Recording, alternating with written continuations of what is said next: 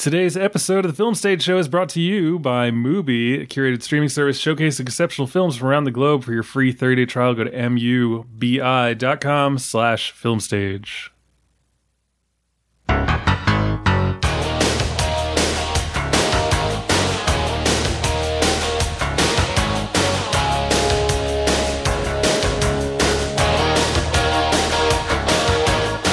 Back, ladies and gentlemen, to a brand new episode of the Film Stage Show, the movie review podcast for thefilmstage.com. As always, I'm your host, Brian J. Rowan. With me today, we have Bill Graham. Yeah, we do. We also have Robin Barr. Shalom. Shalom. We also have with us today a special guest to talk about the documentary Val, which is now available for streaming on Amazon Prime. It's Sheri Linden. Hello. Hello. How are you doing today? Oh, pretty good. Pretty good. Although I woke up this morning and smelled smoke, and that made me very nervous. Not the way that you want to wake up. Right. It like just the existential West Coast is burning kind of smoke. Oh, man. Yeah. But other than that, I'm fine. And I'm very happy to be here. Well, that's good.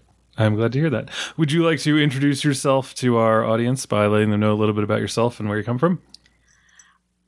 Sure. As I mentioned, I now live in Los Angeles. I'm originally from New York. I've been a film critic or an editor of film criticism for about 20 years now. I was the reviews editor at Variety, and I've been with The Hollywood Reporter for a while, mostly as a freelancer and in recent years as an on-staff editor too. But I still write reviews, and I've always loved documentaries, so I do end up reviewing a good share of them. Outstanding. So you were the perfect person to have here for today as we talk about, once again, the documentary Val, which is a documentary about Val Kilmer, mostly shot by Val Kilmer, and which is available now on Amazon Prime. So before we get into that, the usual stuff, you can find us on Twitter at Film Stage Show, Facebook, The Film Stage Show, email us podcast@filmstage.com. And of course, you can give us a comment and a rating on iTunes. And you become a patron of this here podcast by going to patreon.com/The Film Stage Show. For as little as $1 an episode, you get access to our super cool Slack channel and first crack at all movie-related raffles that come from thefilmstage.com. And we are also brought to you, as always, by Mubi. Mubi is the curated streaming service that showcases exceptional films from around the globe. Every day, Mubi's curators premiere a brand new film, whether it's a timeless classic, a cult favorite, or an acclaimed masterpiece. It's guaranteed to either be a movie you've been dying to see or one you've never heard of before, and there will always be something new to discover. With Mubi, each and every film is hand-selected, so you'll never spend more time looking for something great to watch. Instead, you'll actually be watching something great. It's like your own personal film festival, streaming anytime, anywhere. And to that extent, I wanted to highlight one of the things that they recently put on their service, and that is Ran by Akira Kurosawa. Wow. Yeah, wow. Wow. Why are we saying that? Wow? It's a good movie. A retelling of Shakespeare's classic tragedy King Lear against a samurai backdrop. A power struggle ensures in this film and is incited by how the two protagonists are disinherited by younger sons. This is, according to Mubi, Akira Kurosawa's masterpiece adaptation. It's a blood-soaked epic with a score by Toru Takemitsu, inspired by Mahler. I'm going to take a moment because I have a bunch of friends who are in choirs and musicians, and just say, sorry, I know how much you guys hate hearing about Mahler. Anyway, this film is now on Mubi, and you can check it out, along with 29 other great films that are on there. And that includes The Brothers Bloom, which we talked about last week, and which is still on there, and which people should definitely check out. So if you would like a free 30-day trial of Mubi, go to mubi.com/filmstage. Again, that is mubi.com/filmstage for a whole month of great cinema for free. I am going to take this moment to ask, can anyone hear the rain coming over my microphone? No. Can you hear my fan that's on above my head? I cannot, no. Okay. Well, I just asked Nick to come in and change it. Nick, do you want to say hello? No, he's shaking his head. Manservant, say hello. Just to ring a bell. It like started raining in the middle of my booby read, and it was just like, well, that's good. Like I couldn't hear your cicadas either. I know. I must have the settings on this mic just dialed in because there has been some crazy shit happening outside my house. And every time I ask if you people can hear it, you just never hear it. Yeah. So anyway. Are you sure it's happening? Yeah, exactly. Actually, yeah. I watched Shutter Island the other night. Have you had a break from reality, Brian? Yes. Boy. Yeah, you know it's bad when you watch Shutter Island and then you're like, so if I were to go crazy and rearrange my own name into an anagram, what would it be? I think it's bad that you watch Shutter Island, period. Full stop. Wow. All right. We have changed the subject of the podcast. We are now just going to talk about Shutter Island and apparently how wrong Robin is about it. I did go to an island off the Boston Harbor this weekend that was an abandoned fort. So I think I know a little something about... Wait. I'm now curious. What island fort was this? It's Fort Warren. It's where they held Confederate prisoners of war during the American Civil War or the War of Northern Aggression. I'm really confused. Why would you go there? There's not a Buc-ee's there, is there? No, there was no Buc-ee's. There wasn't nothing. In fact, it's one of those islands where you had to take your garbage away with you. Why did I do it? My friend collects these national park stamps, and they had a stamp on this island. Oh my God. I have a friend. So he was a Pokemon collector, is what you're saying? Yeah, but he collects the most boring type of Pokemon. Sorry, Alex. I have a friend who she collects crushed pennies or ground pennies. You know, when like you put it in and you get like a little thing out. Oh, the flattened pennies. Yeah, you turn the crank, and not like ground up pennies that you can put in flour. Yeah, I was like, Jesus, what are you snorts doing them, and she claims it gives her the powers of Lincoln. No, she gets the crushed ground, the flattened squash pennies. So she was telling me, because she lives in Florida, and she's like, I'm driving up to Maryland. I'm going to take like 3 days though, and I was like, oh, that sounds like a nice leisurely trip, like. What are you going to do? And she's like, well, I've already printed out a list of everywhere that I can get a crushed penny. I was like, oh my God. Oh my God. This is my friend. So we went on this 3-week road trip that I can't stop talking about to the South. We went through the Buc-ee's. Gulf Coast. Yes, we went to Buc-ee's. That was high on my bucket list. The only thing that he planned was bucket list. Yes, it was a Buc-ee list. And the only thing that he planned was where he was going to get these stamps. I went to so many goddamn forts with this man over the course of 3 weeks. No, okay, we're saying the word stamp. Do you mean like lick it and put it on an envelope stamp, or like does he have like a little passport that he gets like he an has ink a stamp passport that he got specially made in Malaysia that is as thick as like the the Bible? What is it called? Yeah, it's like as thick as the Oxford Dictionary. It's enormous, and he just gets these ink stamps, and he just goes in and he stamps. So it is like a notary stamp. It's like a person takes a rubber stamp and stamps it. Yeah. So it's not even like. I couldn't even use it to send a check to the electric company. No, it's not practical in that way, Brian. But the funny thing about this is I imagine there's a lot of places that he has to like research and figure out, because you don't want to just show up to any place and be like, hey, can you stamp this thing? And they'll be like, I don't have a stamp. What are you talking about? He does a lot of research to figure this out. He does like, when does this open? When do people go on lunch? Like, how far is this from here? I mean, and it's all like lighthouses and forts, and I didn't even know all that this these random stamps stuff existed. I know. Wow. This is his main hobby, and I love him, and I think it's fun, and I've done a million places with him like this. Yeah, my friend walks around with. Does Buc-ee's have one? She's got like a fanny pack that has like a bunch of pennies and a bunch of quarters, because you need the quarters to pay to grind up the penny and flatten it out. And there are whole websites where people write in. Like, hey, this is where the penny thing is. Like, this is precisely where it is. Oh so you don't have to hunt geocaching, but for pennies. Yeah, exactly. But I don't have something like that, and a lot of times I've said like I feel like there are basic things that I lack, And so I feel like a weird collection, decency, a sense of being loved by someone who means it. And besides then your daughter and your dog? Yeah. They don't have a choice. As soon as she's like 16, she's going to realize she doesn't actually love me. And then what was the other thing? Oh, yeah, like a fandom. But actually, that's a great segue to talk about Val, the documentary about Val Kilmer. Because in watching this movie, I was reminded that Val Kilmer was like my favorite star growing up, like as a child. And really? Yeah. So like, you know, people think like Top Gun, Tom Cruise, blah, blah, blah. And yeah, you know, Maverick, whatever, you know, Captain Mitchell, meh. No, for me, it was all about Iceman. I like watched that movie for Val Kilmer. And growing up, like I watched like everything Val Kilmer was in. Like when it came out, like I made my parents rent from Blockbuster The Saint. I made them rent At First Sight, which came out in 1999. So I'm a 12 to 13-year-old boy begging his parents to rent At First Sight, the movie where he plays a blind man who gets a surgery that suddenly lets him see.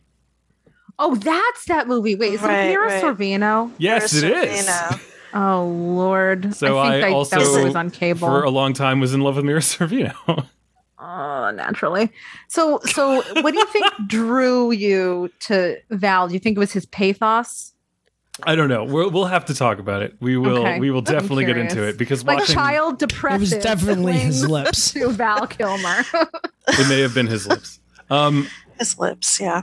How could it not be? But anyway, before we get into more of the strange, you know, tapestry that is my past, which we've now talked about in this episode, is soaked in tragedy and sometimes monopolizes the conversation. Here is the trailer for Val, the documentary about Val Kilmer, which again is playing right now on Amazon Prime Video. Hi, my name's Val. I don't do this with every interview I go on. Take you inside my home. I don't, but I'm going to.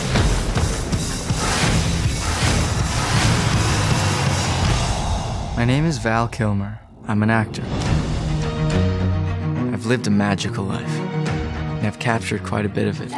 Push the button! I was the first guy I knew to own a video camera. Here we are, filming ourselves. Is that a video rolling, yeah. Oh, that's really cool, Val. I have thousands of hours of videotapes. So that is part of the trailer for Val, the new documentary that is out about Val Kilmer. Once again, as you could hear in that trailer, a lot of it shot by Val Kilmer from his personal video escapades, diaries, home movies, etc. So let's talk about it. For anyone who's interested, there's not going to be a spoiler section. It's a documentary. It's, you know, what do you want from me? There's just not going to be a spoiler section. So if you're worried about being spoiled on Val, go watch it and then listen to There's no twist or reveal. Right. It's not like at the end, I can't even think of like a classy, non-offensive twist that there could possibly be in this movie. So it's not. We're just going to talk about the whole thing, and there's no spoiler section, so deal with it. Anyway, so we will begin still, however, with our just nutshell basic thoughts before getting a little more granular. So, Sheri, would you like to enlighten us with your basic thoughts on the documentary Val? Sure. Well, unlike you, Brian, I felt absolutely no attachment to Val Kilmer as a performer. Please don't hit me. I never had anything against him. I just never, nothing caught. I didn't, other than the Doors movie and his performance as Jim Morrison, I never really felt compelled to follow him. So this documentary to me was revelatory in many ways because to me it was the most compelling thing I've ever seen him in. And it's a very poignant film in the sense that he's had throat cancer. He says he's clear and healthy, but he had a tracheostomy, which has totally ravaged his voice. And one of the most poignant things about the film to me is that a good part of it is narrated, I think, taken from his autobiography, or maybe it's new material that he wrote, but it's narrated by his son in voiceover, which just has such an emotional pull, because you can sort of hear a bit of Val in it, and you also, if you've seen his son Jack Kilmer on the screen, you know that he has his own particular screen charisma and beauty, as his father did, and it's just I think a really powerful choice that the directors made. So there's the film. I mean, obviously this is not an expose. Val Kilmer's had a sort of a bad reputation as being difficult. It sort of deals with that in a few minutes and then dispenses with it. It's just more about him as an artist, as a creative soul, as someone who, a baby boomer who grew up in an interesting family, one of three brothers, how he was sort of a prodigy as an actor, and how he made his career in Hollywood, which I think is, after seeing this film, I'm still puzzled by that career, because it's a strange one. He was a certified movie star, but yet he was always sort of just under the real apex of movie stardom. He's never been nominated for an Oscar. Not that that's the ultimate criterion of talent, but he's just, I think he's never found one of the things I took away from the two main things I took away from this film is that he's a very interesting person with a great resilience, a great emotional resilience, and that he's never had a part, I think, that let him really dig in and shine the way he wanted to and the way he perhaps expected of himself. All right. So I'll leave it there, and I'm eager to hear what you all think. Bill Graham. So I, much like Brian, I had a fascination with Kilmer when I was growing up. He was always my Batman, and among other things. And so I was really curious to see this because I hadn't seen Kilmer in a while. He's still making movies even to this day. I think he's going to be in Top Gun Maverick, which is curious to see how that kind of turns out, what they do with that. But it's one of those things where he's continued to still act and perform and do all of these things, but in smaller films and things of that nature. So I haven't seen him in a while. So it was nice to catch up with him, but it is interesting to see and hear how people think that, he was a difficult or, actor that was not easy to get along with. And I think Sheri's right that, they at a certain point he never really found his groove and never really found a role that he felt was kind of worthy of himself.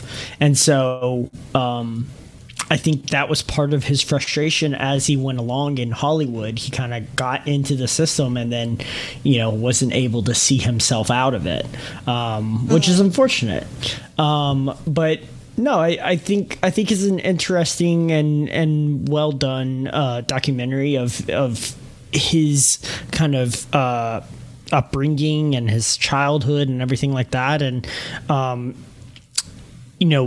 it's so funny thinking about like how many people this stuff would be lost to if we didn't have Kilmer with a camera behind the scenes, because I just don't think that this works nearly as well without that stuff, without that footage.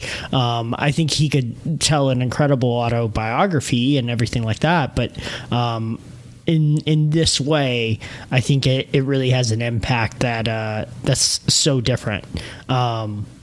So yeah, I really enjoyed it, but it is difficult to see him in the state he is, and also hear him like reflect on the fact that like everybody thinks he's really sick and dying, and he's like, I'm perfectly fine. Like, I feel a lot better than I look. And I was just like heartbroken by that. So yeah, I enjoyed it. All right, Rob and Bar. Yeah, I'm going to echo the sentiments that Bill and Sheri have shared. I thought it was a really watchable documentary. I enjoyed it. I think it didn't go kind of far enough for me. I wish it had been maybe a little bit more probing. It was definitely, I wouldn't say it was like hagiographical per se, but obviously it was in tribute to Val, and maybe it would have been disrespectful to go to investigatory or something into more of like the quote unquote dark side of, you know, his career. But I still found a lot of value in what was shared. And I agree with Bill when you say that the archived footage is what makes this a movie, right? Like this is why it was chosen to be a documentary and shared in this way. And I really enjoyed you had mentioned, Sheri, that Val is a baby boomer, and I think he grew up in the time of a lot of different like cultural precipices, or like, you know, going from like kind of coming up just at the start of blockbusters. Because I think he started out like in the early 80s, and was really just when like things like Jaws and Star Wars were starting to come on. And it was like post New Hollywood, and then he, you know, a lot of the film is about how he was the only guy he knew with a camera, and what a revelation it was to have that kind of access. I mean, for us, putting stuff on video is not only part of daily life, but it's an expectation of life. And you look at things like TikTok or YouTube, even before that, where if you're not on video, you're dead, right? Like the death of text. So it was really interesting to watch that from a sort of development of media standpoint. You know, you see over the years how the change in the camera style and the film footage, that fascinated me. So I really enjoyed that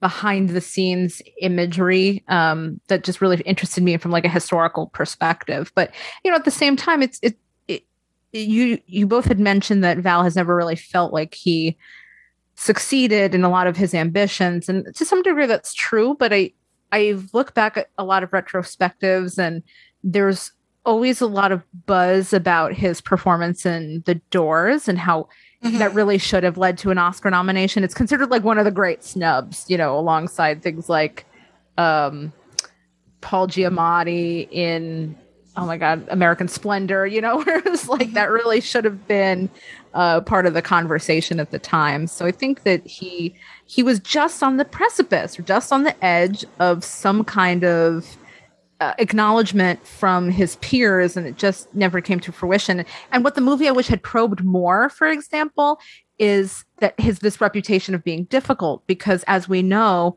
the idea of quote unquote being difficult is now being reframed in light of the Me Too movement. But I see this as more than just a Me Too issue, because a lot of these reputations that actors have had gained over the years is not just because they didn't follow through with the casting couch, but is also because they refuse to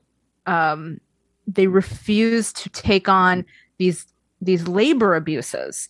And, you know, Val talks about this in the film, where the bat suit was so not just physically uncomfortable, but dangerous for him in so many ways. And I wish the movie had maybe pushed that narrative or explored that narrative rather a little bit more, because I mean, nowadays you have actors who post like an audition where somebody denigrates them, and suddenly you're like, wow, like that's so unfair, or it really gets you on the actor's side. And think of how many thousands of these stories have happened in the past. So I think Val really kind of made me evaluate that. And it made me evaluate also just how much I've missed of his career, and how much this movie made me want to explore more, because I've never really clung to him. I know he was considered a heartthrob.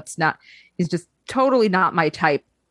And on top of that, so many of the roles that he's taken on were a little scary, I think, for me at that age. Like, it's funny that Bill and Brian really really like adhered to this persona that he had. I don't know if this is like an anti-hero thing or a just a dark type of protagonist, but I always thought he was like a little too weird and edgy, and it was just so not like Real Genius or Thunderheart or whatever, which is I think the first Val Kilmer movie I ever saw at the age of 3. So I just, yeah, he just never did anything for me, and now I'm like, oh, this is the softer side of Val Kilmer, and I now want to see a lot more of his oof. Oh, that's interesting. I mean, I have the same reaction that I realized I've missed whole chunks of his filmography. But for me, I like you, Robin. He wasn't my type, but I always thought it's because he wasn't scary or edgy enough. Oh. And for me, what the documentary, even though it is in a lot of ways a tribute film, and as you say, it doesn't push very far on some issues that might be thorny. I felt like there was so much more texture to him as a performer, and he even talks in the film a bit about how this is another Val Kilmer movie, that he's aware that he's performing, and he's interested in that that dynamic of where is the line between me and the person I'm playing. Yeah. And it was just so much. I mean, I've had a mini Val Kilmer festival in my house this past week, and over I've been disappointed. I mean, except for The Doors, which I loved when I saw it. It's still an amazingly vulnerable and also preening and self-aware and exciting performance. But in everything else I've watched, and I would be happy to take recommendations of the things I should see. But the things that I watched, he was okay. You know, he was fine, but I didn't feel compelled to follow this guy. So I don't know. And having seen the documentary and been touched by his story and everything he's been through and how he keeps rising, I want to be more affected by his film performances. Yeah, I know. I think that's very interesting. Brian, what did you think? I mean, so again, I've been a fan of Val Kilmer since Top Gun. You know, him calling Tom Cruise dangerous and doing his little weird bite thing. There's just, I think like Tom Cruise in that movie is so bland in the way the movie requires him to be. The everyman. Yeah, every hot shot, really. Right. You know, there's a reason that like people, you know, are like Goose and Iceman and, you know, like they love those. And then they're just like, oh, right. And then there's Pete Mitchell, you know, who I bet I'm the only person in the state, you know, who could probably say like, oh, right. What's Maverick's real name in Top Gun? And it's Pete Mitchell. Well, you get all the medals, Brian. Right. I know. But like, that's the thing is like, because the name itself is just so. Well, what's Iceman's real name? Who gives a shit? It's Kaczynski, actually. Ted Kaczynski. Yeah, that's the one. But anyway, so but Iceman is just, he's got this like the anger, the chip on his shoulder, you know, to him, made him more interesting to me. And I think that, you know, as a kid, I just like attached to Val Kilmer because I was like, that guy looks cool. Like it's that kind of thing. Like if I could grow up and look like him, I feel like I would live a good and happy life. He's such a prefect in that movie, and that's why I liked him the best. He's a prefect? Yeah, he was just all about following the rules. Oh yeah, yeah. Well, that's why he thinks that Tom Cruise's character is dangerous. Yeah, that guy was a douche. And then yeah, every movie that I could see with him, you know, I would see. So like, you know, True Romance took me a while because my parents were not going to let me see that at the age of 6. But like that was a reason that I wanted. Should have had my parents. That was the reason that I wanted to see it. Batman Forever, Heat, The Island of Dr. Moreau, which again was later on, and that movie's a friggin' mess. But like One of my favorite movies as a kid was The Ghost in the Darkness. Only Of partially course because it of the was. lions. The murdered lions. The lions were murdering people. And they were not eating them. They were just murdering them. It was, anyway, we're not going to get into the story of the man-eaters of the Tsavo. The Ghost in the Darkness is great. Actually, talking about bucket list trip ideas, I do want to go to the Chicago Field Museum and see the man-eaters, because they are on display there. The Chicago what museum? Field Museum. Oh. Is it like a lot of taxidermy? I guess, yeah, probably. It's probably like the New York Natural History Museum. But anyway, I want to see them. It's interesting because the lions in reality did not have manes, but they did in the movie, because I feel like you gotta. I remember seeing Prince of Egypt in the theater. Partially that's because please, that movie. I can't tell if that's a good "Oh Please" that movie or a bad. No, just I hate that movie, and I hated it as a child, and I will always hate it. Do I have to sing the Mariah Carey song for you? Please don't ever. Ten Commandments forever. Oh man. Anyway, I liked that movie. I'm a fan of Val Kilmer. I feel like that's obvious by now. I remember seeing Red Planet. Again, asked my parents to rent it for me because Val Kilmer was in it. You had a crush on Val Kilmer. I did. Well, here's the thing. Like when you're growing up, as maybe as a girl, I don't know, but as a boy, I feel like there is a fine line between the people you have a romantic crush on or the people that you have like a desire to grow up to be. Like that kind of that eros is very hard to disentangle from just I think that I could be that person. I would be cool and happy and successful. Oh yeah, like my obsession with Kate Winslet. Yeah. Yeah, exactly. I won that one in terms of picking a weird actor who really blossomed later. Right, and that's the thing is that looking at this, I remember Red Planet and even at first sight and stuff, and I was like, even my love of Val Kilmer, I'm having trouble like really engaging with these movies. And then The Salton Sea actually is an interesting film. I guess that's the best way to put it. But yeah, I've been watching him for forever. Like there's still a part of me that is attached to him, and every time he shows up, like when I finally watched Deja Vu and I was like, oh shit, Val Kilmer's in this? I had no idea. Or there was like an episode of Psych. I was rewatching Psych and he showed up in one of those episodes and I was like, is that Val fucking Kilmer? That's incredible. Wow. And then I think the most recent thing I saw him in was Song to Song, which I was really hoping that they would devote like 20 minutes to that in the documentary Val, just because I would love to know Val Kilmer's thoughts on working with Terrence Malick.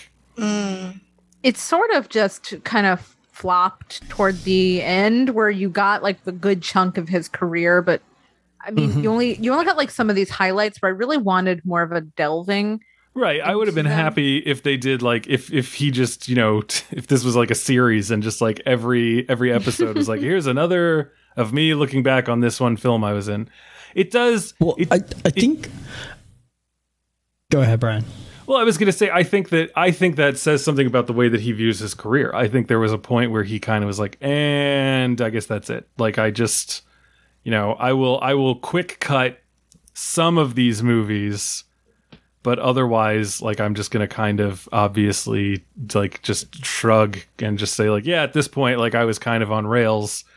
It just sucks that one of them was Song to Song, because I'm pretty sure in that movie, he like, cuts his hair live on stage at South by Southwest.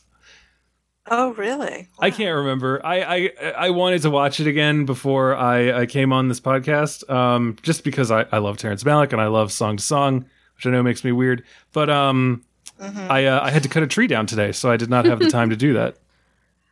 Was the tree threatening you? Is that why you had to cut it down? Or yeah. So my daughter is on vacation at her grandparents' house, so I have like a very finite amount of time to get done the kind of home improvement projects that cannot be done when a 5-year-old wants to help. And so I was like, I gotta cut this tree down, because then I gotta like strip it and I gotta chop it up and then I gotta put it in pieces and get rid of it, and so there's a lot of stuff. But anyway, yes. So unfortunately, I couldn't watch Song to Song. But anyway, Yeah. I love Val Kilmer, and so I could see a lot of myself, like as the people were queued up to get his signature, and we're asking for like, hey, can you write like you could be my wingman, can you sign it Iceman, get like do this stuff. I was like, ugh, those plebs. I would 100% bring my Ghost in the Darkness VHS. Oh, Jesus. Like, that's what I would bring. That's the one he'd that be judging you. Right. Or I'd bring Song to Song and just be like, here, can you sign this? Yes, you are in this movie. So you would be happily the person that both brings him great confidence and also diminishes his dignity at the same time. Perhaps, yeah. But I mean, just like that's what it is. And like, so I appreciated the insights. I appreciated even just like the walk down memory lane and like being reminded of some of these things. Like, weirdly, a lot of this movie made me think of my first relationship in high school, because she and I sort of bonded over Val Kilmer. There was like a point where we both realized how much we loved Val Kilmer. Like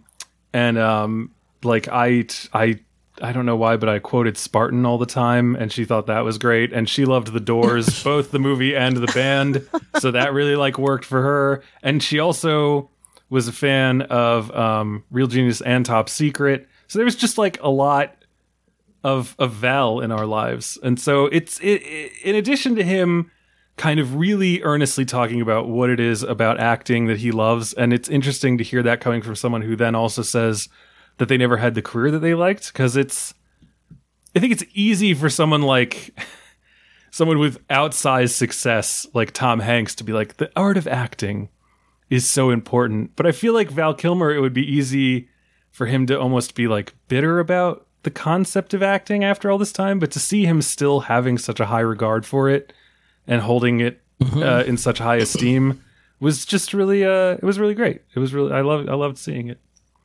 So yeah, that's a long roundabout, semi-autobiographical way of saying that I enjoyed the hell out of this movie, and I would suggest that anyone who wants to know more about Val Kilmer sees it. Yeah. Yeah.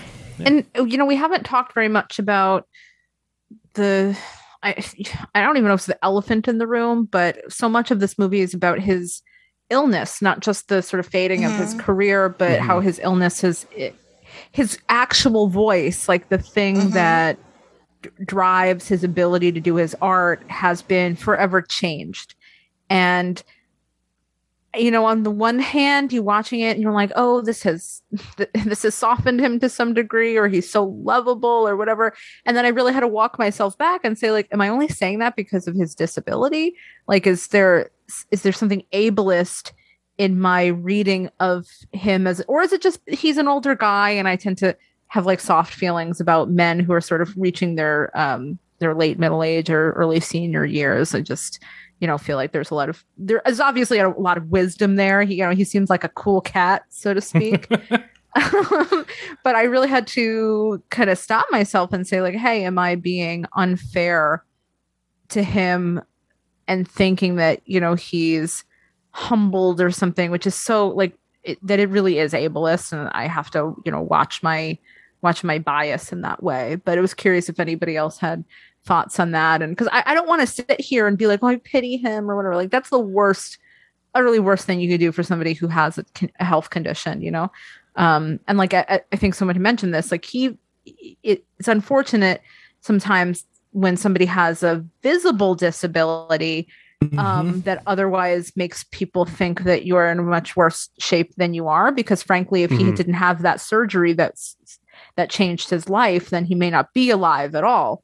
So in some ways it was a gift for him, in the way that like an amputation or something could be a gift for somebody. I don't know. I mean, so, to get into that, we're, talking about the last act of this movie where they kind of lose the interest in following each movie and more or less talk about this most recent chapter in his life. I mean, I had no idea about this whole Mark Twain thing that he started doing. So I guess, in a way, like for me, this would have been spoilers for the movie, because I'm sitting there watching him, sell his land that he was going to turn into like an artist's retreat.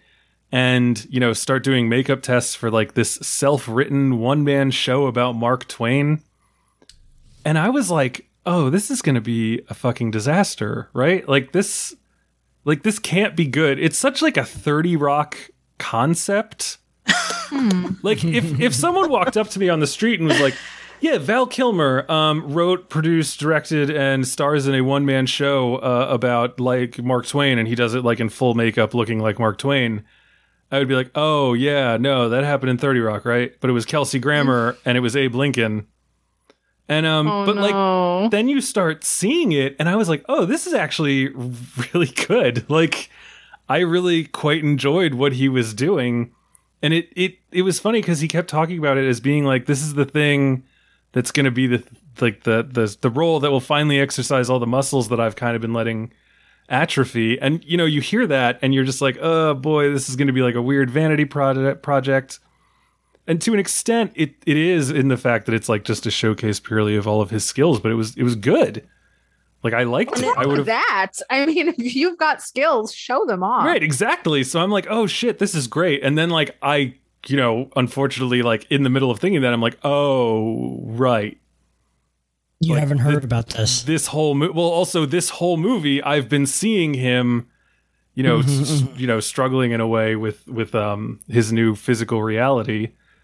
And so it becomes tragic in that way, you know, where it's like, but it was almost like kind of greedy. It was like tragic for me because I was just immediately like, well, they must have like a full recording of one of these shows, right? Like I can see this, but it's I don't think that it softened him for me. Like I don't think I watched this and was like, well, I didn't like Val Kilmer, but now that I see him, you know, quote unquote enfeebled, I'm gonna feel like better for him or more warm towards him. I think it was just, you know, regardless of how strong he is or not, like you said, his craft has been altered by this.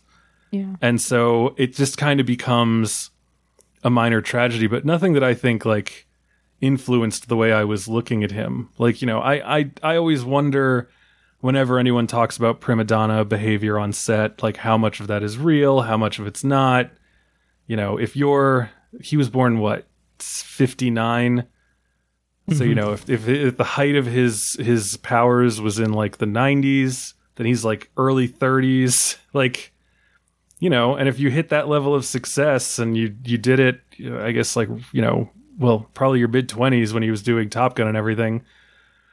Yep. Like, yeah, you're going to be a bit cocksure. You're going to be that way. So I don't think I needed him to be softened so much for me. Like there's just a level of, I don't know what to believe or not. I know the movie's not going to like paint him as a complete monster. I think showing some of what he was doing on The Island of Dr. Moreau doesn't show him in the best light, but there was nothing that I really saw in it where I needed to I needed to question whether or not it was his disability that was making me feel that way. Mm-hmm. Didn't we watch that documentary on for this podcast?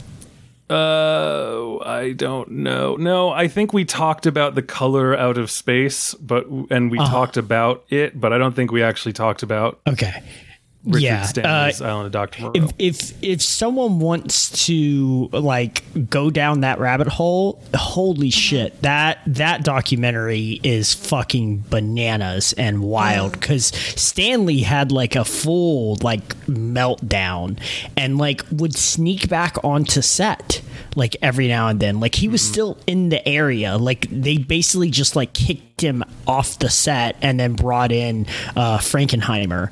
And so, yeah, I don't think his reputation coming out of that film, I don't think anybody's reputation was probably very good coming out of that film, you know?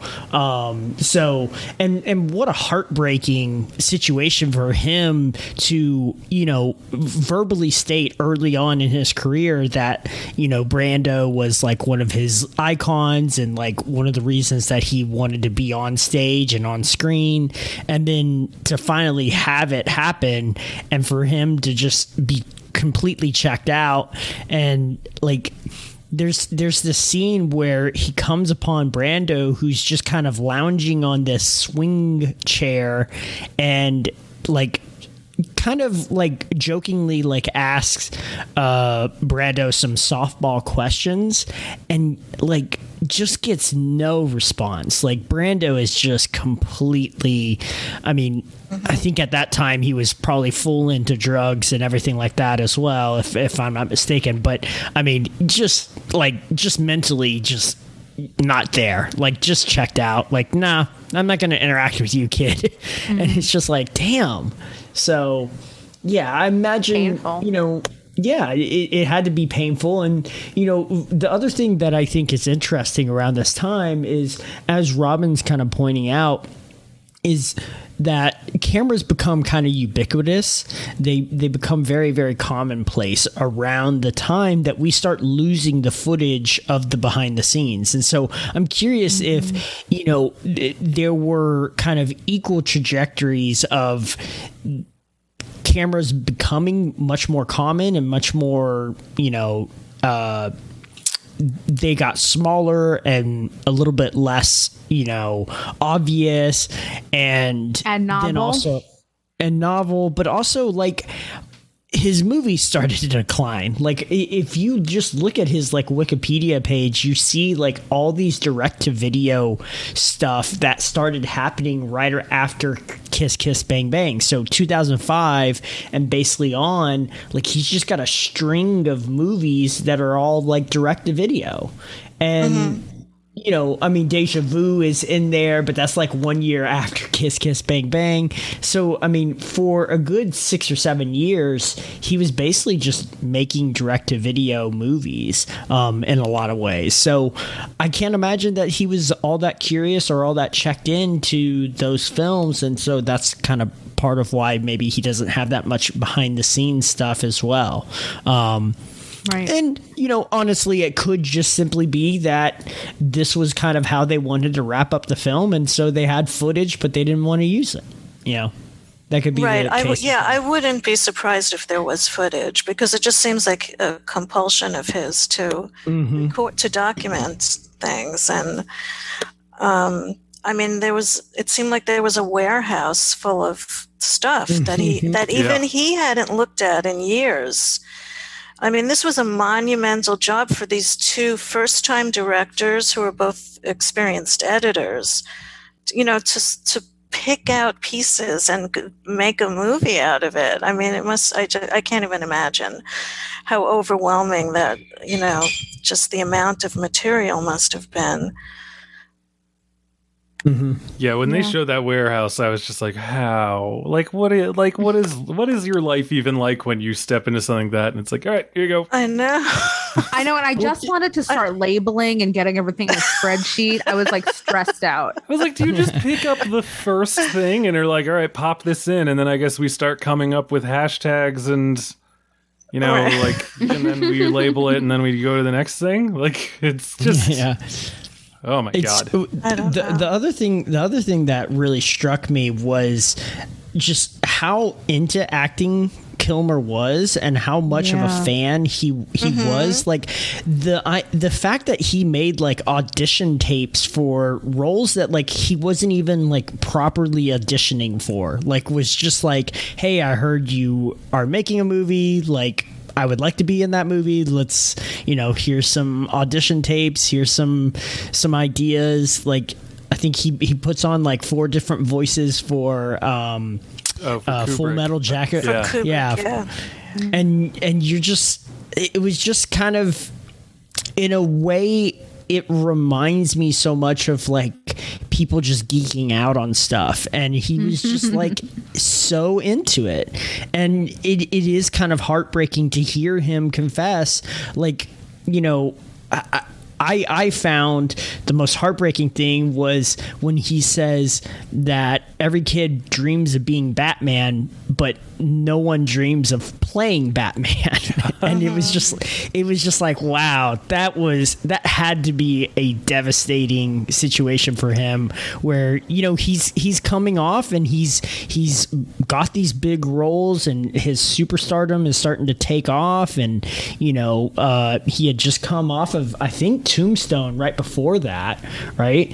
And it's like, okay, you go from making making Tombstone, which is this kind of very alive in a way, right? Like his Doc Holliday isn't like super active or anything like that, but it's just got a lot of feeling to it and everything like that. And then you go from that to having, you know, your performance basically ripped away from you because you can't act in this stupid costume that they put you in. Yeah. So right, but he turned down the chance to do it again. He took absolutely. He claimed his power and he said, "No, I'm going to act my ass off in The Saint," which is, that's such a hammy film. It's for good or for bad. That's all about acting with a capital A, you know.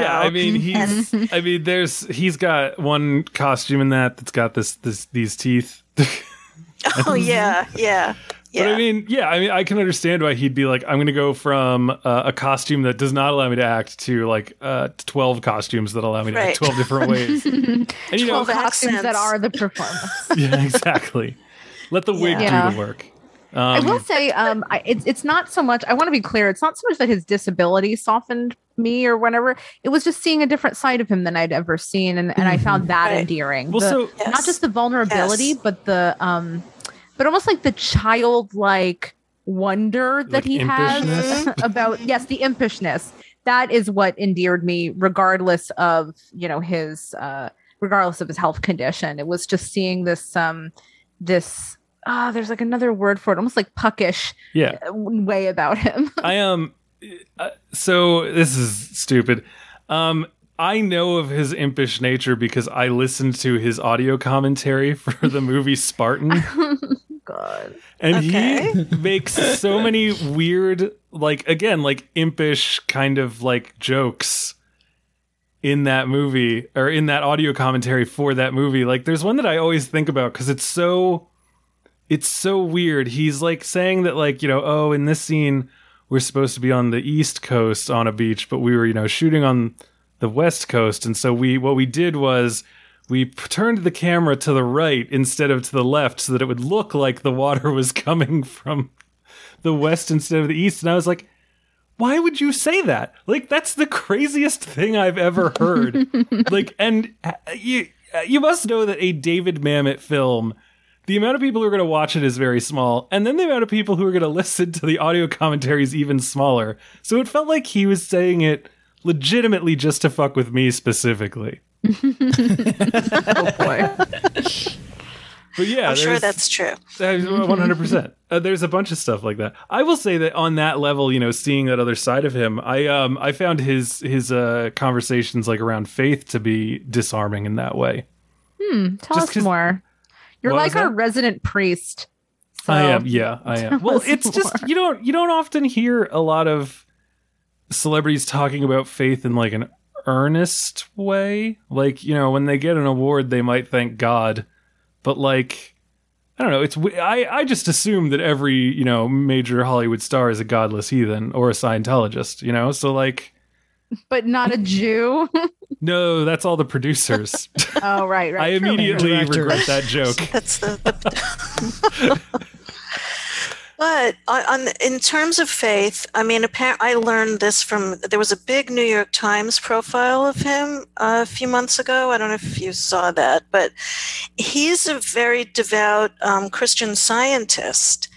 And it was odd to me after reading that profile that the documentary doesn't even mention it. If it did, it went past me. I don't remember. I think they mentioned his mother was. They mentioned that his mom and his dad are, and then he mentions a lot about how his mom kind of instilled that faith in him. And he talks every once in a while about prayer and like, a church group and stuff, but he doesn't ever, say like, I am Val Kilmer, Christian Scientist, Right. Because I think that was his kids had to convince him to get treatment for the cancer. I was just going to ask about that. Yeah. Oh, interesting. And he feels, I've read that he feels that that's kind of what fucked him up, Mm-hmm. He's glad to be alive, but he feels that the medical intervention was not ideal.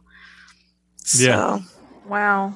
So does anybody know the tenets of that faith? Is it like the sense that you are messing with God's plan if you seek medical treatment? You'd think that I would know, but I do not. Yeah, come on, Brian. No, I know more about the Seventh-day Adventists scholar. than I know about the Christian Scientists. And I don't know a lot about the Adventists.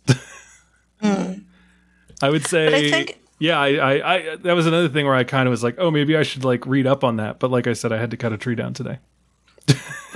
right. But also his passion project on, playing Mark Twain is also tied to, what's her name, Mary Baker Eddy, who I think is a major figure in Christian Science. Yes. And this is his, as far as, according to IMDb, this movie, dream project of his, is in some form of development somewhere. I don't know what that means. But, yeah, I saw that on IMDb and I was like, is that just because like someone saw this movie and added it? Yeah, that's a good question. Yeah. I don't know. But I don't think he's given up on that story, that pairing Mark Twain and Mary Baker Eddy. I mean, that's his like driving vision. It would have been interesting to hear more about that in the film. So according to Wikipedia, which is of course the greatest of all sources of knowledge related to all things absolutely. religion. I mean, I will be honest, I feel that way. Mary Baker Eddy wrote a book called Science and Health with Key to Science and Health with Key to the Scriptures. And in that book, she said that sickness is an illusion that can be corrected by prayer alone. So that's, Huh. Yeah. I'll be honest. The most interaction I've ever had with the concept of, Christian Science is that I know that they have reading rooms. That's true. Like that's all I got. That's really the bulk of my knowledge of them. There's actually one at the end of my block, and I've never seen a person walk into it or out of it. And I've lived here a long time. Then is it real? Good question. Is it a front? Maybe it's a front, yeah. Is it like that one weird sort of grocery store that's in my neighborhood where they have like 2 cans of beans and like a single Three Musketeer bar? Ooh. Sounds like a front. Serious. 100% a front. I think we need to investigate. Nobody that can eat nougat is a Human? real person. I agree. Oh, that sucks. I love Three Musketeers. No, they're terrible.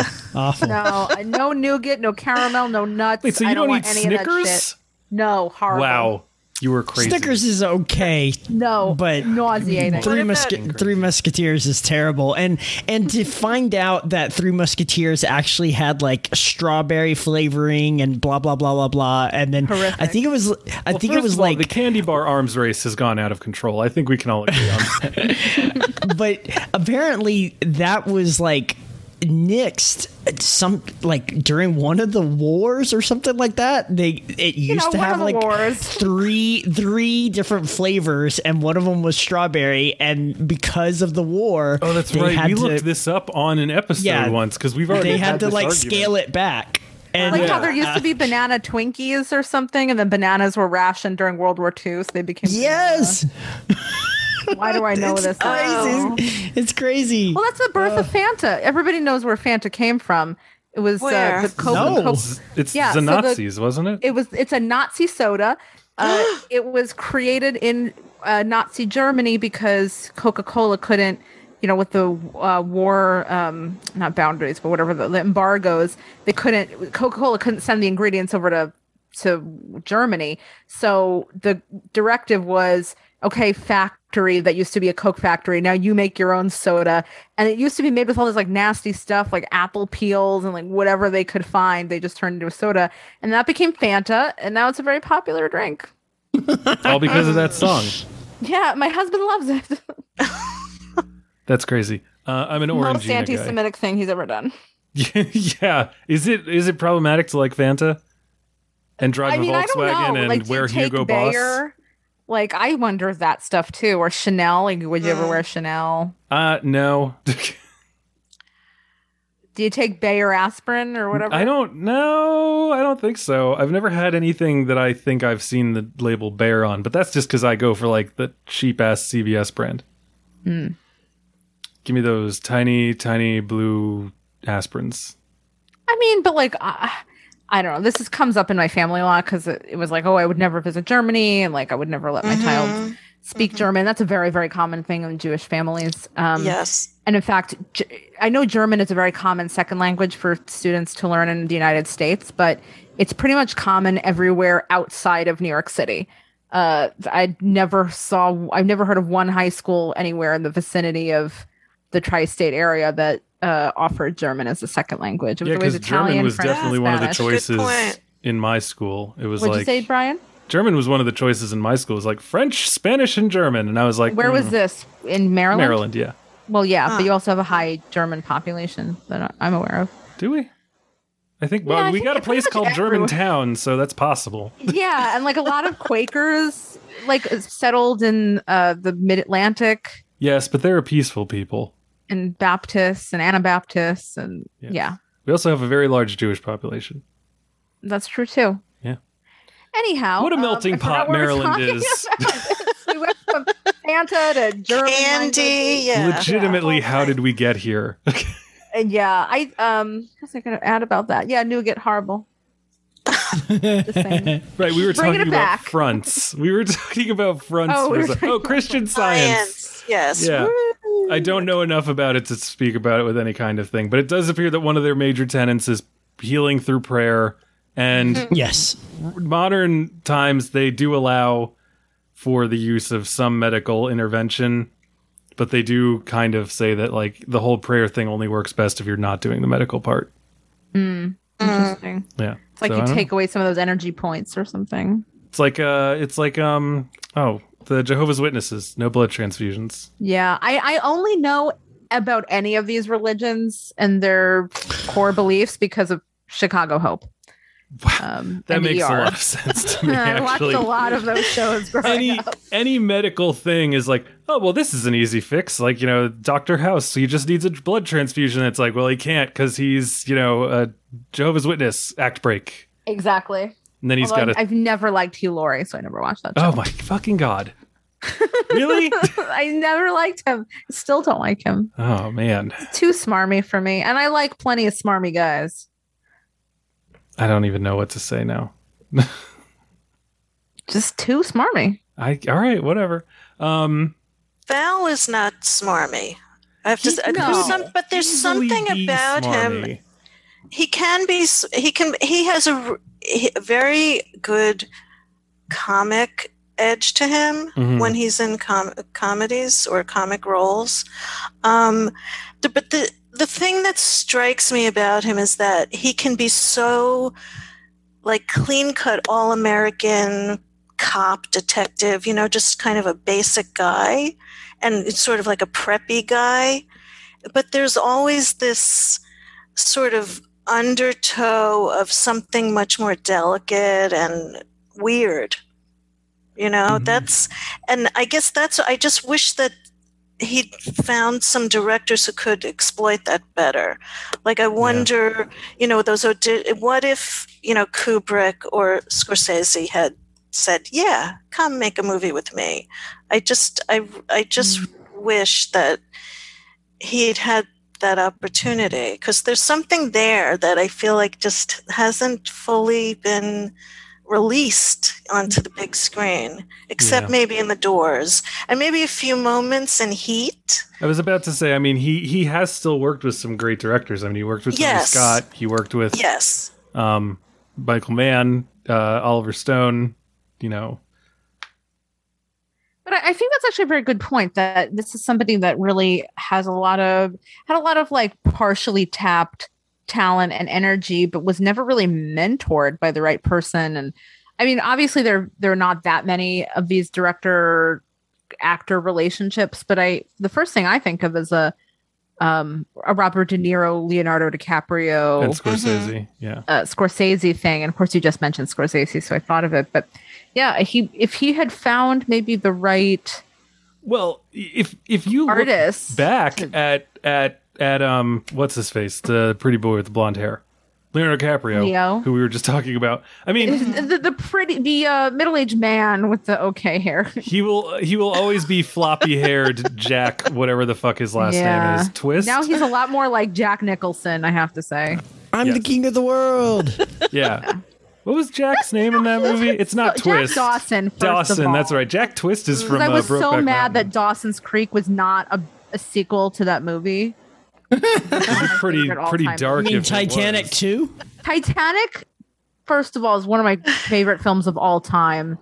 So I just wanted to put that out there. That was my first true fandom. Does anyone hear? Only one of the largest box office movies ever made? Oh, yes, okay. exactly. But I was also 10 years or 9 when it came out. So I was really in that demographic. You were in the sweet spot, yeah. I was in the sweet spot. But sorry, Sheri, where were you? Is that when you fell for Kate Winslet, or had you seen Yes. her in other? Okay. I had seen her, I think, in Sense and Sensibility before, but she didn't really. I fell in love with her as Rose, and that just. I mean, then I saw all sorts of movies like within that year. Like I saw Jude, I saw Hideous Kinky. I mean, I was way too young to be watching any of this stuff, but oh my god, I just loved her so much. Did you? And then of course, Mare of Easttown came along. And we all remembered again why we love her. I know, but she was like the least interesting part of that show. No, I liked Mare. Oh, speaking of Mare, Val Kilmer, his high school girlfriend's name was Mare. Oh, that's right. Oh, yeah. Mare Winningham. Yeah. Yeah, so I thought that was interesting because I was like, oh, people are named Mare. It's not just Doesn't she have one more Oscar nomination than he does? Who? Well, he has none. So Exactly. Yeah. Yeah. What was she nominated for? I think she was nominated for Georgia, if I'm not yeah, Georgia. Yes, I'm correct. That was a movie with Jennifer Jason Leigh. Right. Huh. Yeah. I've never seen it, but yeah, funny how that works out. Oh, she was the wife in The Outsider. She was really good in that. Also an HBO What is show. The Outsider? The Outsider is the thing with Jason Bateman and the Australian guy who always looks greasy, Ben Mendelsohn. Oh, totally And- greaseball. I think he's so sexy. I love my Ben God. Mendelsohn, but Him. he does constantly look a little bit like he just got greased up. Not constantly. Often. I'll give you often, but not constantly. Okay, yes. Were you often. into him as in Captain Marvel? I'm not really a Captain Marvel fan. I just like him in little Bloodline, Where you Place could see Beyond his the face. Pines. Well, Bloodline I watched, even though that show fell apart. I kept watching it. Animal Kingdom. Yes, The movie, not Animal the TBS Kingdom. TV show. Yes, definitely TNT. Animal Kingdom. And then he was in some little thing about he played a gambler. I can't remember the name of that one. a few Oh, is years that ago, but- Mississippi Grind? Yes. Yeah, I think he's phenomenal. Actually, He was in The but- Dark Knight Rises. He was in. Everyone remembers him as I do like his Sorrento in Ready lisp, I Player have to One. say. Oh, he's got a Big great fan lisp. of what? His Oh, lisp. I'm a fan of that, like Coach Beard on Ted Lasso. I'm really into that. Oh yeah, Coach Beard is great. He's in it. I'm the only person in America who has not seen Ted Lasso yet. That's probably true. Legitimately, last month I was finally like, all right, fine, I'm gonna pay for Apple Plus. I'll watch Ted Lasso, and I did. And it was really did good. it change your life? Is it as uplifting as everyone says? I think that it came to me at an advantageous point to make me feel like not killing myself for another couple months. Yeah, Oh well, that's Pretty good. Yeah. that's a high rate of return. right. that's- Like, yeah. because I don't know of any Terrence Malick films to look forward to. So right now it's like month to month. God, you are depressing. I know. So Ben Mendelsohn is apparently going to be in a D plus TV show called Secret Invasion. I guess he's playing that dude again, right? Oh, Oh yes. Yeah, he's that playing a sounds familiar. scroll. Yes. A Secret Skrull. Invasion is all about the Skrulls basically having been in the what is it? The world, Earth. I was gonna say the U.S. I was gonna say the U.S. and I felt very asshole-ish for thinking that the U.S. is all of planet Earth. Well, you know, Doctor Who doesn't care that aliens land in London like every single time, which is absurd because they would always land in New York City, obviously. I feel like they'd land in the middle of nowhere so they could like get their shit together before they, had to reveal themselves. I just want to say, according to Reddit, that is the truth, but who knows? Oof. The Outsider has one of the best casts ever. It's Ben Mendelsohn, Bill Camp. It's got Patty Considine. It's got Yul Vasquez. It's got Julianne Nicholson. It's got Mare Wingham. It's got Cynthia Erivo. I mean, like this show was friggin' amazing. Anyway, everyone should check it out. Wow. Just like they should check out every movie Val Kilmer's ever been in. Let's talk about the Ghosts of the Darkness for a while. Okay. We didn't even talk about Willow. Yeah. I've never seen it. Oh, really? I haven't either. Oh, man. Yeah. It's cute enough, I guess. Yeah. I really like oh my god, Warwick.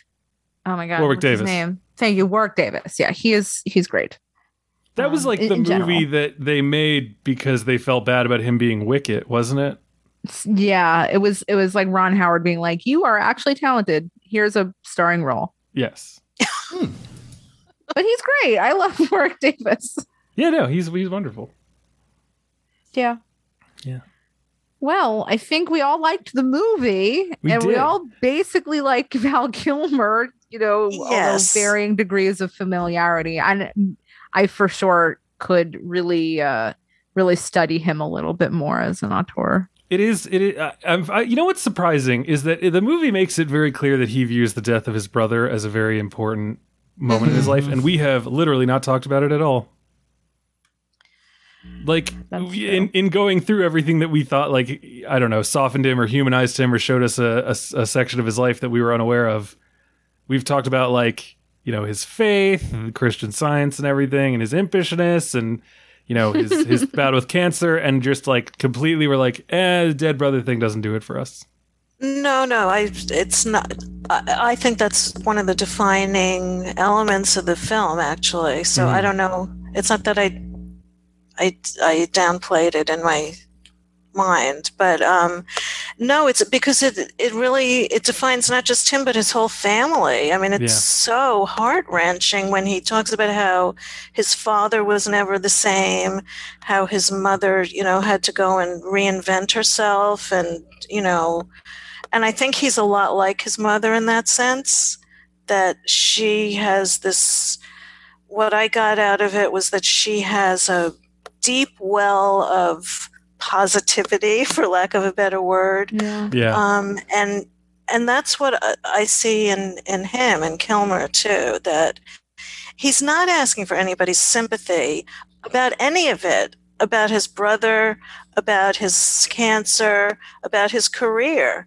He's just like laying it out on the line and saying, this is what happened. And but there's a moment where it's very quick in the film. It's a scene from, I think, his first movie. It was Real Genius, I think, and they where they just point out that one of his brother's drawings was part of the set decoration. Yeah, in a scene. I mean, his brother, I think, is very much a part of who he is all the way through his career. Because his brother was like a kid director, he was. That's a really extraordinary part of his story. That they were living on a ranch that used to belong to Roy Rogers. I know, that was awesome. And these three young brothers, turned it into a movie set. And it is studio lot. What an amazing privilege! But at the same time, privilege doesn't necessarily mean that one has talent. So he really had these extraordinary circumstances of both being able to foster his talent and also having, some access that many other people wouldn't have otherwise had access to. Yes, absolutely. I also it is great that, like, he's like chasing a director who can draw out of him, the truth that he's seeking to put on film. And it feels like that passion was like made by his brother. Mm-hmm. And he's like never going to find someone who can interact with him in that way. You know, like his first favorite director is his brother who died before he ever got to see his talent come to light. Right. And I, you know, as a father of a child who went through a divorce, I can't even imagine. The child went through a divorce? Yeah. Cora had a very messy breakup with one of her dolls. I don't know. You know, as a divorced father who has a child, I can't even imagine like that sensation of like, like just it's your turn to watch the kids. Like you got to be the person in charge, and like that's just like I remember when I first was like, okay, it is me and my daughter alone against the world. I am now her sole protector. And I was just like, I can't do literally anything that could be considered morally compromising, because if anything happens to her, even if like a dragon rips the roof off of my house and I lose an arm trying to save her from it, if I had a beer earlier in the day, like the headline on the nightly news will be father who was drinking loses child in own home. And so like, I just, like that, the tragedy of that for that family must have been like extraordinary. Like it's unthinkable. You know what? It's funny that you mentioned this part, because I had actually forgotten about it. I saw the film a few weeks ago, but the thing that maybe this just speaks to my personality and my personal experience, but what stood out to me more was the legal battles that he had with his father, at least the financial battles. Because I am much more attuned to these family sagas about money and contracts and being a con artist, and that just seems to fulfill something. As my husband would say, you come from a family of like pirates, thieves, and liars. So I think that's the thing that I clung to a lot more, where I maybe related, or I don't know. I mean, I say that as somebody who lost close family members at a young age, but that was the thing that sort of hit my pathos, was like, oh no, like the sins of the father and having to pay for those, and just the battles that come with these dynasties, and how to actually like how do you reconcile the moral flagrancies of the parent. And he ended up paying for that, didn't he? Yeah, it was so surprising to me, especially because of the general sense of Kilmer as someone who can be, and I hate to use this word again, difficult, and I'm not saying I agree with it or buy into it, but it's the brand. When he's talking about that period with his father, where his father basically, had lost everything that he had given him, that Kilmer had given him, and everything was on the line. And I fully expected Kilmer he said, I had two choices. I could either just, sell everything, sell my land, sell, everything I had to bail him out, or fight it. And I fully expected to hear him say that he fought it. Mm-hmm. It really, that to me was a huge window into who this guy is. Please go ahead. No. I mean, just the way he rolled with it. And again, that could be the story we're being told. Maybe it was a lot more tension and friction and, fucking hatred going on there. But the way it's presented in the film is that he knew that it was more important to smooth it over, even though it was at great cost to himself. Yeah. That's, to me, like maybe the true tragedy of this movie, now that I think about it. Well, I'll say it because I think it's very easy to say that somebody's health changes in their health is a tragedy, but actually, like, he has a lot of buoyancy, and he's with his children, and they love him, and I don't know, he just seems to be this person that has a lot of love and a lot of humor and a lot of just like emotional gooiness to him, and his illness doesn't take away from any of that. Whereas I think there's a lot of tragedy in not being able to fulfill your ambitions because you think you owe something to a parent. And maybe this theme is just very high on my mind because we watched Say Anything a few weeks ago. So I've been thinking a lot about this. But it's hard for children to pay for the sins of their parents and to do it with a loving heart. I don't know, just that storyline, that part of his life just really intrigued me, I suppose. Yeah, it definitely was surprising to me.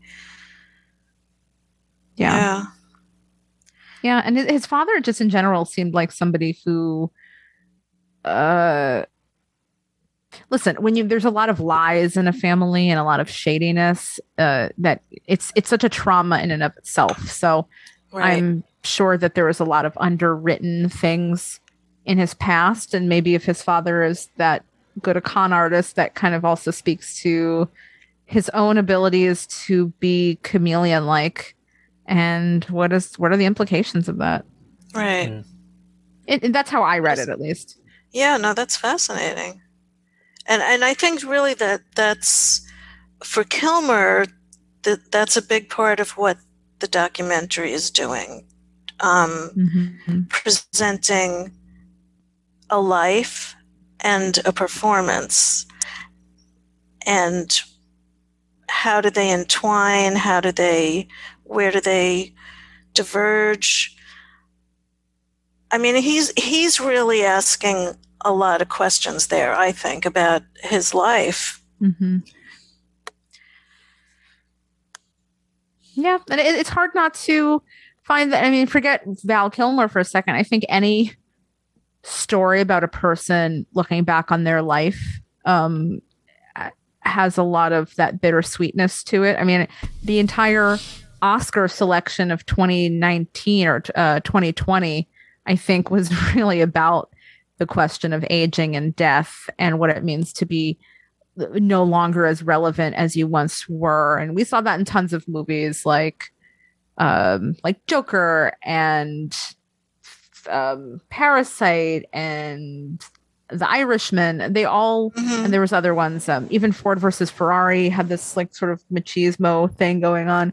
And so this is such a common thing in film, but this was maybe the first time I actually felt that deeply in a really long time. I felt that deeply instead of just scorning another protagonist who's, decrying their slow lack of relevance to the world, I was actually moved by it and moved by him. And maybe that's just his personality.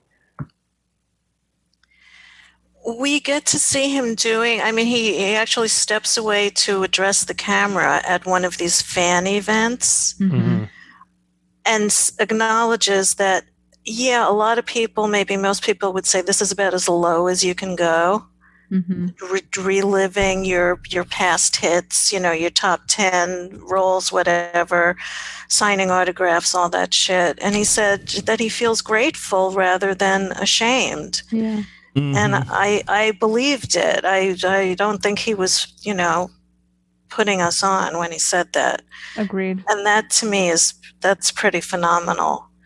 Especially within the Hollywood culture. I can't imagine, how many actors who had achieved, the celebrity that he achieved would want to be seen in that light. Yeah. He seems just like, a beautiful soul, like a phrase I almost never say, and I feel all grossed out saying it. So that's a 3-word thing? No, a 4-word thing. A beautiful soul. Yeah. Or maybe soul. it's a performance. Like, who knows? But I think it's genuine. I don't know how much of I hate to get real existential, but like every aspect of your life is a performance. True. We're all wearing a mask. Yeah. I love how this episode has devolved into everyone going, before they acknowledge like a universal truth. But yeah, like, I've noticed that like my masks are starting to collide because I'm becoming much more ingrained in my community. And so I'm having to like open up to people that I live around. And so like I've had to suddenly be like, oh, I have to start unifying some of the aspects of my personality that I would usually be able to like filter and, fracture between places, because people at the dog park are recognizing me from the farmer's market, are recognizing me from the distillery, are recognizing me from walking around the neighborhood with my daughter and my dog. And so, like, I can't be 4 different people. I now have to pick which aspects I want to carry over. And then when you add on to that, I'm going to start taking my daughter to school, and I'm going to enter into that whole social sphere. And that happens to be at my church. I'm just like, oh, I'm going to have to, like, mellow out maybe, or risk alienating like a shit ton of people that I never really needed to care about me before. This is a really interesting flip on this concept of context collapse, and it's this term in sociology where you have a different personality wherever you go. You have your work personality, you have your social media personality, whatever. And then suddenly all those things converge. Yeah. So maybe that's you being at a wedding, and then, your college friends and your high school friends and your middle school friends all kind of come together, and it's sort of anxiety producing. And there's been a lot of studies about how social media has made this even more present, because suddenly you're Facebook friends with all of your work people and all of your Frisbee people and your mom, and how you're kind of marrying all these different aspects of your life. But what I'm seeing of what you're describing, Brian, is not so much a context collapse in the traditional sense, but this idea that you are having to, I just thought of this word, almost like polish yourself in all of these different contexts, because you're the one that's not so much that your contexts are collapsing, but that you are having to collapse yourself to fit into a certain, like, streamline. You're streamlining your personality between these different spaces. Right. I legitimately blame the dog park and the distillery. I've started going to the dog park, and so my daughter comes with me. And so I've met a bunch of people that I never would have met before, and they now know me and my daughter. And the distillery is doing stuff at the farmer's market, and so I'm there. And so suddenly I am super visible. And like, someone was like at the dog park who I'd never seen before, and they're like, oh, you're Brian, you've got the thing at the farmer's market, the distillery, blah, blah, blah. And I was like, oh, fuck, am I a fixture? Oh, no, now you have to be this upstanding person. Right, I was like, am I a fixture of the community now? And they're like, oh, you took the pictures that the mayor posted on the website about the opening of the dog park. And I was like, I'm fucked. How dare you take pictures that the mayor posted? I was like, well, that's the thing, is like, I used to be the guy that people would look at side-eyed when they were walking their dogs, because I was outside on my front porch smoking a cigarette. And now I don't even smoke anymore. And so you don't even have your dirtbag exactly dirtbag merit anymore. So I don't even have that. I can't be like, hey, all other dog park people, while we're talking about our pets like they're children, but also my child is here, so I get to talk about her too. I'm gonna go over in that corner and smoke a cigarette now to like keep you back. You've lost all your cred, man. I know. And when people find out that you've quit smoking, they love you more than if you never smoked at all, because suddenly you're very strong. Yep. You've overcome this moral problem. I know. I kicked the addiction. I've heard nicotine's the most addictive drug of all. This reminds me of when, I may have mentioned this story before, but when I was about 5, my mother, she still smoked for quite a long time. And so she was addicted to cigarettes. I was addicted to my pacifier still at the age of 5. Yeah, I was there. I worked, and my grandmother brokered this deal where she's like, if your mother quit smoking, you're quitting the pacifier, my binky. And I went through with it. I had to. I had staked everything. And my mother, God damn it, quit. She did the patch and everything. So I gave up the binky. I'll never forget it. I think that my parents just stole my binky and refused to buy me another one, and that's why I had to quit. And that seems a little bit more I don't know. Why did they give me a choice? Why did they allow me to use a binky until I was in kindergarten? There's a lot of questions here. Yeah, exactly. It's one of those things I think about all the time. Is like, okay, is it better to spend 15 minutes reasoning with my daughter to get her to understand why she needs to stop doing this? Or should I just put on dad voice and get it fucking over with? Like, Yeah. but it's a whole elongated personal way of talking about the fact that, like, yeah, you know, you're constantly shifting your personality. So, you know, Val might be doing that, especially because he's always filming. You know, if he must know what he's doing. You know, I do a lot of still photography, which is great because I don't become an aspect of it. But when you're filming, even if you're filming on your phone or something, people like address you, and you're just like, oh crap, I'm in this now. So that's a whole big thing. The other thing is, I think it's always valuable to even, you know, and we admit here that we're not 100% on exactly how difficult Val Kilmer was ever, but it's still always a valuable thing to listen to the way someone talks about themselves. Because it'll let you know what kind of person they are. And, you know, this doesn't come off in a kind of like, I was a misunderstood genius, I never did anything wrong. Like, you know, it's not quite warts and all in a way that comes off as self-flagellating, but I mean, he definitely talks about the mistakes that he's made and the things that he's done. And I think that, you know, there is a kind of grace behind it that I find to be a lot more meaningful and touching than if he had decided to go, I was a real asshole. Like that fucking sketch from the second season of I Think You Should Leave. If anyone has seen that. Never seen it. No? All right, never mind. Haven't seen it either. Bill, have you? What? The second season of I Think You Should Leave? You haven't watched the first season. Oh my God. Yeah, I didn't even hear of it until like 3 weeks ago. All right, well, this is bananas. Anyway, all the Tim Robinson fans out there, you know what I'm talking about. You know, the Slack channel is about to explode. It's going to go nuts. That's the only thing they're going to talk about. Yeah. Anyway, I think that we're all really on the same page here. It's been quite a while since we had an episode where everybody not only felt positively about the film, but sort of had similar sentiments about it, or weren't like on a spectrum. Last week wasn't like that? What did we talk about last week? Everybody, I mean, I think I was maybe the most, or Bill and I were the most skeptical of The Green Knight, although we all liked it to some degree, but I think Luca was a hit. I didn't like that movie. Yeah, I was about to say, Bill, do you forget that? Oh, I thought we all liked it. You were the only one then. It was cute, but just a little dithering, I guess. Oh my God. Well, I'm sorry, not everybody's seen it 20 times. Yeah. First of all, I saw it 20 times when we recorded. By now, it's way past 35. Sick.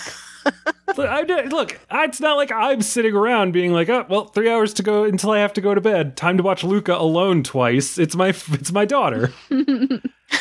Just keep blaming her. Also, I'm catching up on the episode that you did on F9, and I was listening to it today, and I was very amused when you said that you didn't even tell Cora that Sing 2 came out or is coming out because you just don't want to see it. Yeah, no. And the next thing she's never finding out about is the Paw Patrol movie.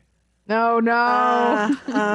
Though she's in Texas right now, so if she did know about it, I think that her grandparents would take her. But I don't know that I want to do that to my mother. I don't want to be written out of the will. Though my mother did take her to a Paw Patrol breakfast that was thrown. Okay, I immediately apologize to everyone in the Slack channel who makes fun of me for being quote unquote rich. My mother took my daughter to a Paw Patrol breakfast that was thrown at the country club. Oh dear! And there were people dressed up like Sky and Chase. So I don't know what that is. This is what the Jews were missing when we were not allowed in. Right, I know. Yeah, I don't know. Okay, first of all, this isn't like a 300-year-old old world country club. I'm sure this one was like done in like the early 90s. Oh, and that's an excuse. So then it's not a real country club. Is that what you mean? Honestly, I was a little disappointed when I like walked up and it wasn't covered in ivy and made of brick. I was like, look, if we're gonna belong to a country club, let's fucking belong to a country club, all right? I want the Masons to be meeting in the basement. I love Pasta Stone Wednesday. Cutters. Don't get me wrong, but anyway. Speaking of that episode with F9, I just have a quick bone to pick with you, which is that I rate films out of 4 stars, and you will never shame me out of it. And it is not because of Roger Ebert. It is because of the New York Post. Oh, okay. The newspaper of my childhood. I was about to say that's not better. Oh my God. Because he said that everybody who rates out of 4 stars is a monster. It's a monster. Wow, that's strong. Look, yes. Grover was a monster. The tree from When a Monster Calls is a Monster. Just because you're a monster doesn't mean you're like morally corrupt. It just means that you're inhuman. I'm inhuman. Yes. A term of endearment. Yeah. What? Lady Gaga calls all of her fans are little monsters. It's totally a term of endearment. Okay. Or is that Kesha? I can't remember. No, that's I don't know. Kesha, Lord Almighty. No. She does not have a fan base unless they're called like the Keshis or something. Animals. She calls them animals. Animals are the fans of Kesha. Lord, I'm just thinking of like the A&R departments being like, what should the fans be called? Let's do a quick focus group. So according to this 2015 Billboard article, a Kesha fan explains being an animal. We may seem crazy, but we're really nice, actually. Aw.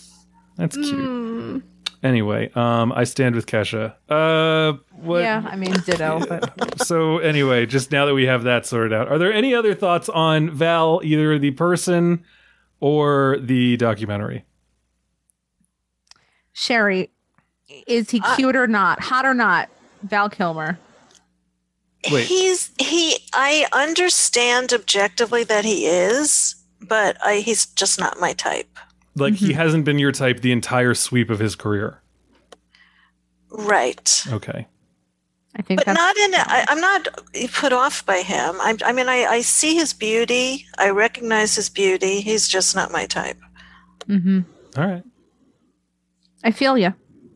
I get that. I know how that goes. Yeah. I should have had us each go around and say what our favorite Val Kilmer movie is, but it feels like it's too late for that now.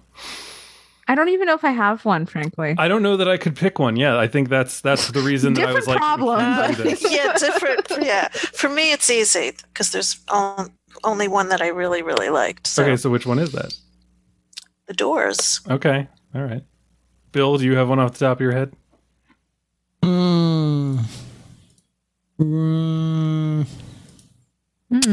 I feel like that means no. No, he's had a very interesting career.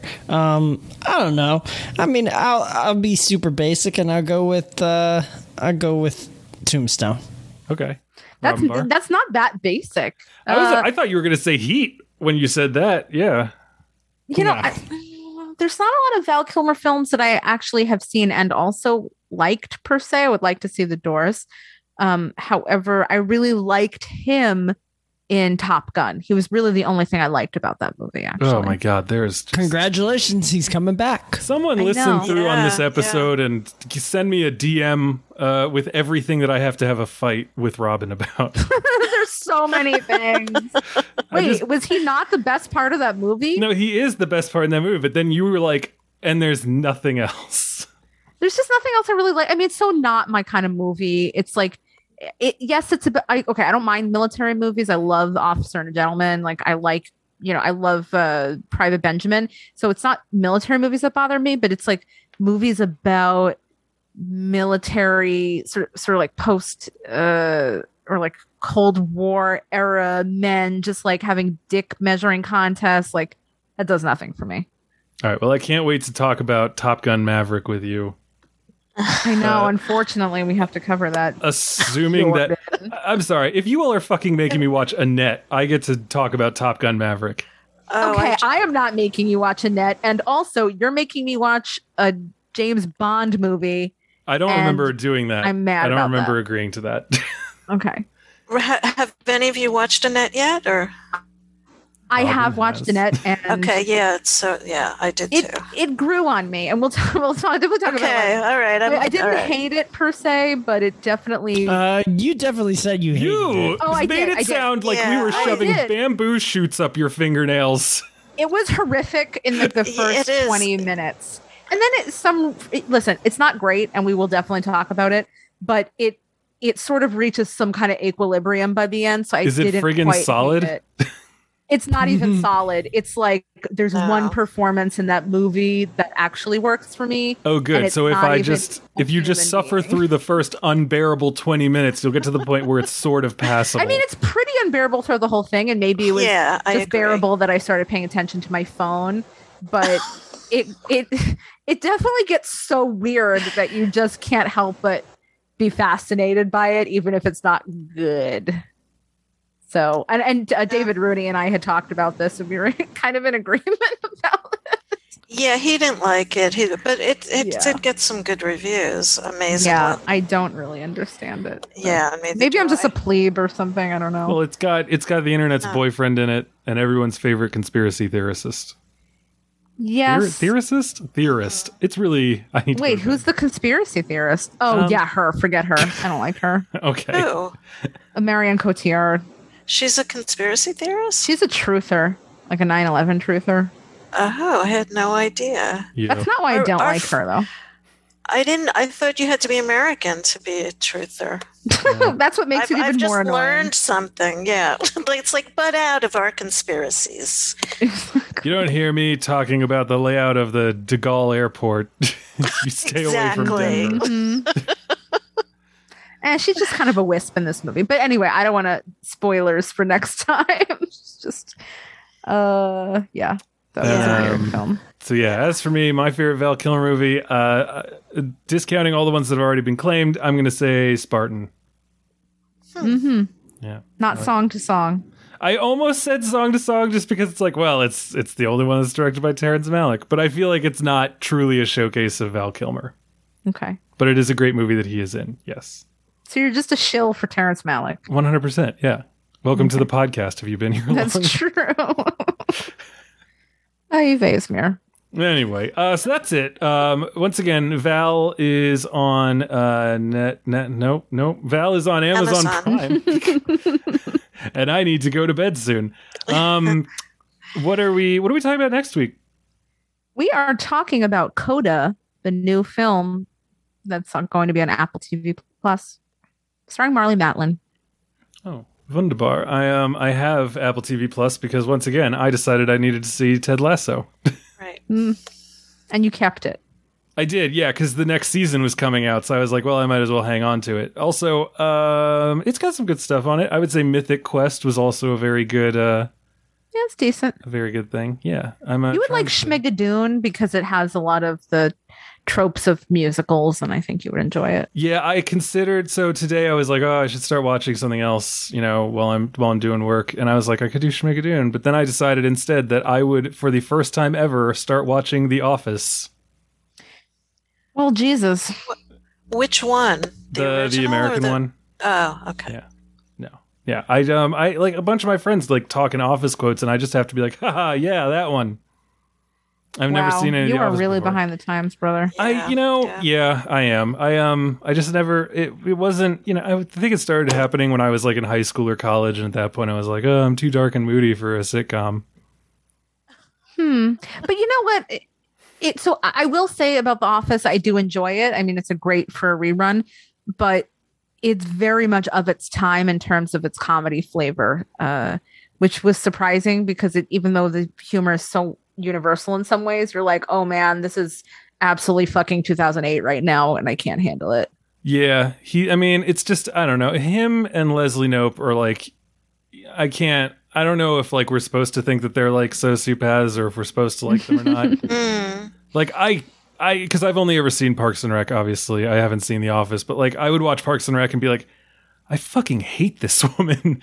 Why is everyone in love with Leslie Knope? She's a horrible human being. Because she's a nice person with a good personality, and you would just like she has a terrible personality. She has like a steamrolling, vindictive, narcissistic, solipsistic, like she is like 4 steps away from becoming a dictator. But Michael Scott is like, oh, this guy just flat out fucking sucks. He gets better over time. I guess. I'm only like 2 episodes into the 2nd season. You're going to make all the Gen Z viewers real mad if you keep saying bad things about The Office. I'm going to keep watching it. I like Jim and Pam. I feel like that's the most important part. What? Yeah. Right? No. Okay, well, here's the thing. Once again, I'm still early on, so like if something happens with them and they become like not good, then I'll be like, all right, well now they suck too. The show just went on for too long, and Well, you're just Yes. It peaked in season 3, and then It became too sitcom-y. Mm-hmm. The British show really kept its edge. It ran a much shorter time, so it was easier to do. Yeah, the British shows are always like, we're going to have 5 episodes over the course of a season, then we're going to wait 3 years, then we're going to have another 5 episodes over the course of a season, then we're going to wait another 6 years, and then we'll wrap it up with a made-for-TV movie. Yes, exactly. Yeah. Anyhow. Yeah. Yes. Okay. So that's that. I think that's that. Yeah. So next week we're talking about Coda, which should be fun. I love Marla Mann. And don't forget to get your free 1-month subscription to the movie by going to mubi.com/filmstage. Don't forget to go to patreon.com/filmstageshow to give us your money. And that's about it. So let's tell the fine people at home where it can be found between now and the next time that we talk in their ears. Let us begin with our guest, Sheri. Where can people find you and your work online? The Hollywood Reporter. All right. Excellent. And okay, can I just say, Sheri is a wonderful writer. I read all of her reviews. I highly recommend you check out her review of 1971, the year that music changed everything. That was a great write-up of that show, and it made me watch it. And her review of Val is what made me watch this and decide that this was a great choice for the podcast. And yeah, you're just a great writer. So everybody should check her out. I need the naming convention of the 19 something to stop, because you said 1971 and my mind was immediately like, oh, that's the one with World War One. And I was like, no, that's 1917. What? It's the one, because I heard 1907. And so I was like 17, the World War One thing. And then it was like 19 with the World War One. And then you were like 1971. I was like, oh, that's the one where the British soldier gets trapped behind in Ireland, right? And it's like, no, I think that's 72. So I just... What the hell is that? You've never heard of that? What is this? A movie? Yeah. Yeah. Wait, it's called 1972? I think it's just called... it's called 71. Yeah. No, I'm not familiar with this. It's 71. I think it's got Jack O'Connell in it. Ew. Yeah, wouldn't watch it. And Sean Harris. Who we talked about last week. That raspy-throated motherfucker. It's about in 1971, a young and disoriented British soldier is accidentally abandoned by his unit following a riot in the deadly streets of Belfast. Never heard of it. You can watch it on Epix, apparently. Oh boy. It was like a small hit, and then the director, I think he made White Boy Rick. I actually like that movie. And then it looks like he helped to produce Lovecraft Country. Oh, I didn't like that TV show. What? I don't know why you care. Anyway, Anyway. Bill Graham. You can find me on Twitter at CableBFG. You can also find me on Instagram at Billstagram, where I feel the need for speed. All right. And Rumbar. You can find me on Twitter at ROBYNBAHR, and you can sometimes find my writing at The Hollywood Reporter. And as for me, you can find me and all my stuff all over the internet at Brian J. Rowan, Twitter, Letterboxd, Instagram, my personal site, brianjrowan.com, and of course, schmidtspirits.com if you'd like to see more about my distillery if you're in the Maryland, D.C., Virginia area. And of course, you can find my writing in every episode of this here podcast by going to thefilmstage.com. So that is it for today. Ladies and gentlemen, thank you so much for joining us, and tune in next time.